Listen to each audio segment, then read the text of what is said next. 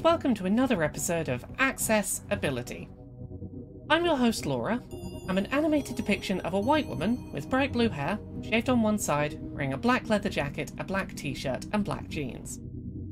A few months ago, back in the summer of 2022, we here at Accessibility took a trip to Capcom's offices in London to go hands-on with Street Fighter VI's new, more accessible, modern control scheme, which reduces the series' traditional input complexity and allows most of the game's core functions to be mapped to something much more in line with titles such as Super Smash Bros. Ultimate, using a single button and a directional modifier to execute super moves during combat. This past weekend, Street Fighter VI experienced its first closed public beta. The build, distributed to lucky fans, included a whole series of new settings options for players to dig through and experiment with, some of which are really exciting to see from an accessibility perspective. So today, on Accessibility, we're going to be talking about the new audio cue accessibility settings options found in the most recent Street Fighter VI beta. We're going to discuss which new settings exist, how they're helpful to sightless fighting game fans, and how blind fighting game players were able to engage with the Street Fighter series' previous entries prior to these new accommodations. To set the stage for what makes Street Fighter VI's new accessibility settings so interesting and exciting, we first need to talk a little bit about Street Fighter V and the existing ways that game enabled sightless blind players to engage with the series.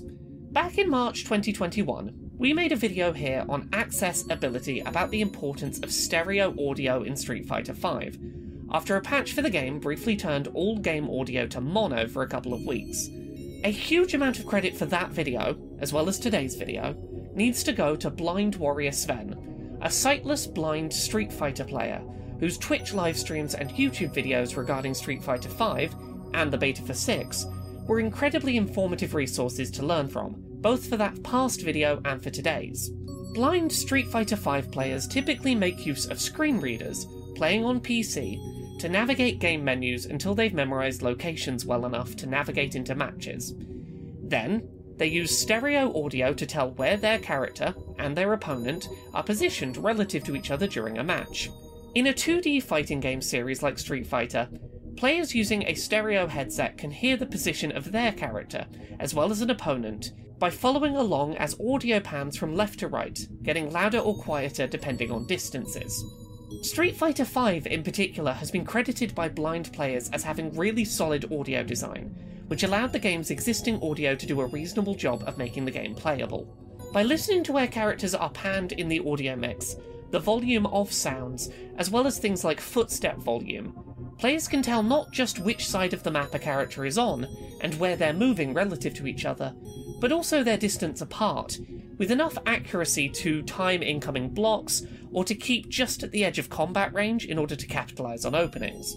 Again, I highly recommend checking out Blind Warrior Sven on Twitch and YouTube, as his content goes into a lot more depth on how these audio cues work in practice. He's great at the game and a delight to watch play. Moving on to Street Fighter VI, the game's newest beta features a whole host of ways to alter audio, including several audio options designed explicitly to help blind players more easily engage with the game.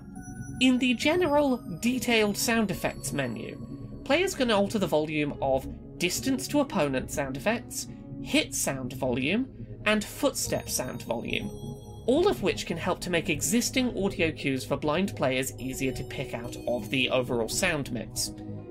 Additionally, there's a lengthy list of other types of sounds which can be altered in volume, meaning that any sounds not gameplay critical can be made more quiet, to increase the ease with which important cues are heard. From there, we can move on to the In-Battle Accessibility Settings menu, which has a number of new audio options for blind players. Distance to Opponent sound is a new optional accessibility setting, which works separately from the existing audio cues that were found in Street Fighter V. Those old audio cues aren't gone. Blind players who prefer to play using the existing system won't need to change how they play, but this exists as a new alternative some players may find more easy to utilise. When activated, this Distance to Opponent Sound option will add a persistent pinging sound during matches, which gets higher in pitch as you and the opponent get closer together, and lower in pitch as you put distance between each other.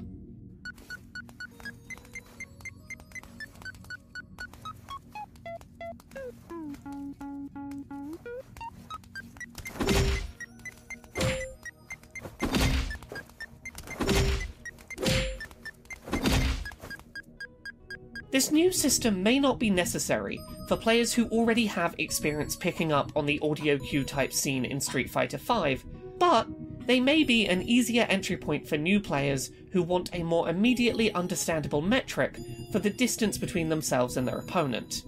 Beyond that, Street Fighter VI features several options designed to ensure that blind players are correctly informed about their location and that of their opponent when attacks connect. Cross-up attack hit sound and high/mid/low attack hit sound are a pair of settings that, when turned on, give each of those types of attacks a distinct audio cue. This ensures that, for blind players, it is as clear as possible where they and their opponent were when an attack connects, and, if necessary, informs the player on where to block or where to attack to exploit an open block opportunity. The game also contains notification sound options for vitality status, as well as the status of the super art gauge and drive gauge usage, to help manage and keep track of those meters during combat. Lastly, stage and character select narration can be altered, from a default of narrating once a character or stage is selected, to instead narrating when a character or stage is highlighted but not yet locked in. Street Fighter V's level of blind player accessibility support was, at the time, somewhat of a pleasant surprise. Seeing Capcom pick up on that fact and lean into trying to implement additional support tools to open the game up to more blind players is really wonderful to see. I've not had a chance to personally go hands-on with Street Fighter VI's new audio cues, but even if I had, I would not be the best person to review them in depth. I know I've said it a few times already in this video, but please do go and check out Blind Warrior Sven on Twitch and YouTube, particularly his recent stream of the Street Fighter VI beta, which I will try to link down in the video description.